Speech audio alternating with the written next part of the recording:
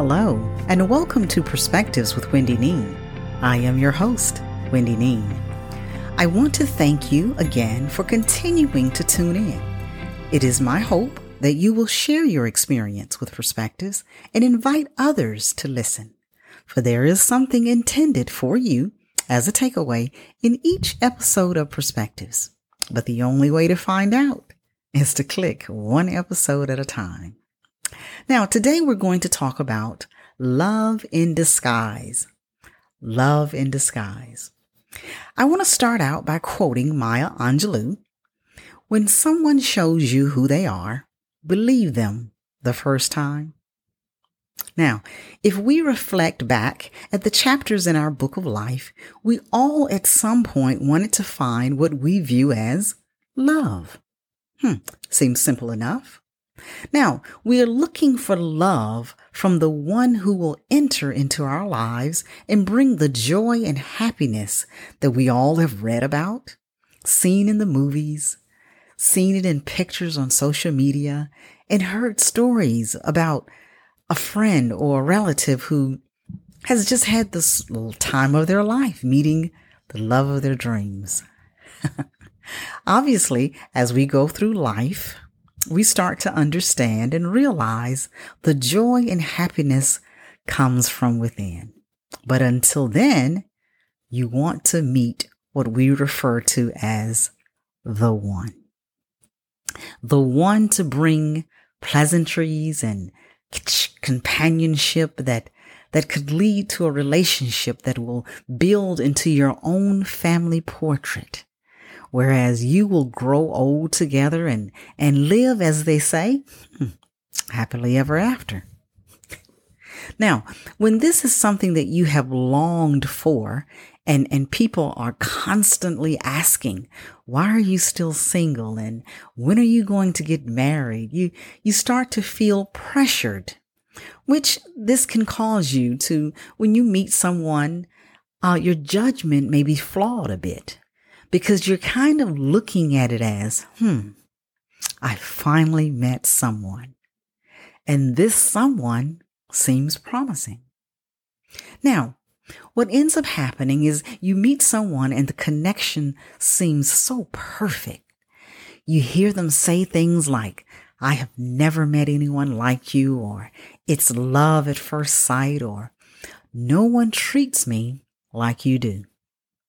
Now, when you are with them, they are very nice and accommodating to you and your needs. And this causes you to start to feel good to you, even though it's only been a week or two. Now, their expressed desire to be intimate with you becomes convincing because of how they're treating you. So the way that they're treating you feels so good that you decide, I think I'm going to go ahead. I don't want to lose this person. Now that you have been intimate, you start to get pressure to be in a committed relationship. And that may even use the word, listen now, after you've become intimate, and they've pressured you into a committed relationship. And during this pressure to get you to commit, they use the word love. At this point, you believe your dreams have come true. You finally met someone who's acting right and actually wants to be with only you. Now, let's say we're in week 3 and you're pretty much unofficially living together because each day is spent with them, to include overnight. Now, during this time spent together, they start to ask you, who are you texting or who are you talking to? Seems innocent enough if you're focused on that. Then when you start to go out to dinner and they start to view the way that you order your food as flirting.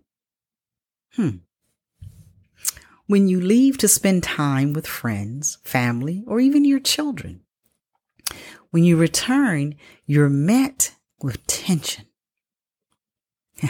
The tension is present because they believe that you spent too much time with others, and they fear they may take you away from them. Now, does that sound like jealousy, maybe? You see, jealousy is a clear indicator of insecurity and a lack of trust. But you will probably be told, oh, I act this way because I love you and I don't want to lose you. Now, keep in mind, I love you and I don't want to lose you are words you always wanted to hear. So you totally disregard what is really going on and view it as, this is the one. The person then starts to time how long it should take for you to be home from work. They start to time how long it should take for you to go to the store and come back. They start to time how long it should take for you to pick your kids up and come back. They start to check your phone for calls and the text messages that may have been made while you were away. And all the while, they're telling you they are doing this out of fear that someone will take you away from them. They will tell you what to wear when you're going out of the house. And you have a tendency to comply because you think, well, they must want to see me in this, so I'll do it. Now, when you are out of their presence, you get frequent phone calls and text messages from them, and they expect you to respond immediately. And they have convinced you that the reason they're doing this is because I miss you and I just want to hear your voice. You know what? They may even start to tell you, if you love me, then I'm all you need. And you won't have to spend your time with friends and family because your friends, they're not going to understand the love that we have. Now, even though the signs are obvious, you continue because this is what you wanted. A relationship that is displayed as love in pictures on Instagram that you used to look at of others and say to yourself, I wish that was me. But now you believe you have that. So you have to overlook what is really being shown to you. Think about that. Now, you don't want your friends and family to know the picture does not reflect reality behind the doors that's closed. So you keep it a secret. So let's think about this now from a few months in. You're in this relationship and you start to discover mood swings. These mood swings are to the point that they can start out being so kind and pampering, and then suddenly they become angered and explosive over the simplest things. You then start to justify it and say, oh, this must be bipolar. And you rationalize that they can't control themselves. So I understand they have a condition. They may even begin to strike objects and blame you because of how you are making them feel as if you want to be with someone else. So they put fear in you to get you to comply with their demands based off of hitting those objects. You jump, boom, boom. Oh, wow. I better do what he's saying. I don't want to make him more angry. I don't want to aggravate the bipolar. Now, when all else fails, what do they do then? They threaten that if you leave, the kids will be taken. If any of this sounds familiar, you are experiencing love in disguise. And as Maya Angelou once said, there is no greater agony than bearing an untold story inside you. Talk to someone. Now, I was watching an episode of a crime show the other night, and it focused on a couple who was married with 2 kids. The wife was displeased with her weight and decided to do something about it. And obviously I'm kind of summarizing this and without getting into a long drawn out details of the episode. But the wife wasn't happy, so she made a decision to go and join a dance class. And when she joined this dance class, she was able to attain the body that she desired for so long. She began to see herself in a different light. She was very happy and excited that she started to gain the confidence that she had so long lacked before. She and her husband weren't getting along, and it seems that it got worse when she gained her confidence because she wouldn't allow him to any longer push her around and shove her and force her into saying and doing things that she just didn't want to do. So they ended up separating. But during this separation, he constantly tried to get her back. He would go to the extent of letting her know, hey, I liked you before you lost all this weight. I preferred you bigger than you are. He would then show up at her job and bring her fatty foods to eat. But you know what? Her confidence and determination prevented her from being weakened to eat the food that he brought. He would send her flowers and say nice things in the note attached. And his whole objective is for her to just come back to him. This went on for a period of time and she never looked back. Her objective was to move forward. And then one night he asked if he could come over just to talk one last time. So when he arrived, she was on the phone and the person that she was talking to could actually hear what was being said. And her husband was in the background and he was saying to her, I really do think that us talking is a little bit more important than the conversation that you're currently having. You get it again? Control. He's letting her know that he's the priority at this point. And I need you to get off that call because it can't be as important as I. So she went ahead and ended her call. And once it ended, he began talking again very nicely and talking about how much he loves her and how badly he wanted them to get back together. Now, when she didn't agree, I'm sure you know what happened at that point. The disguise was removed.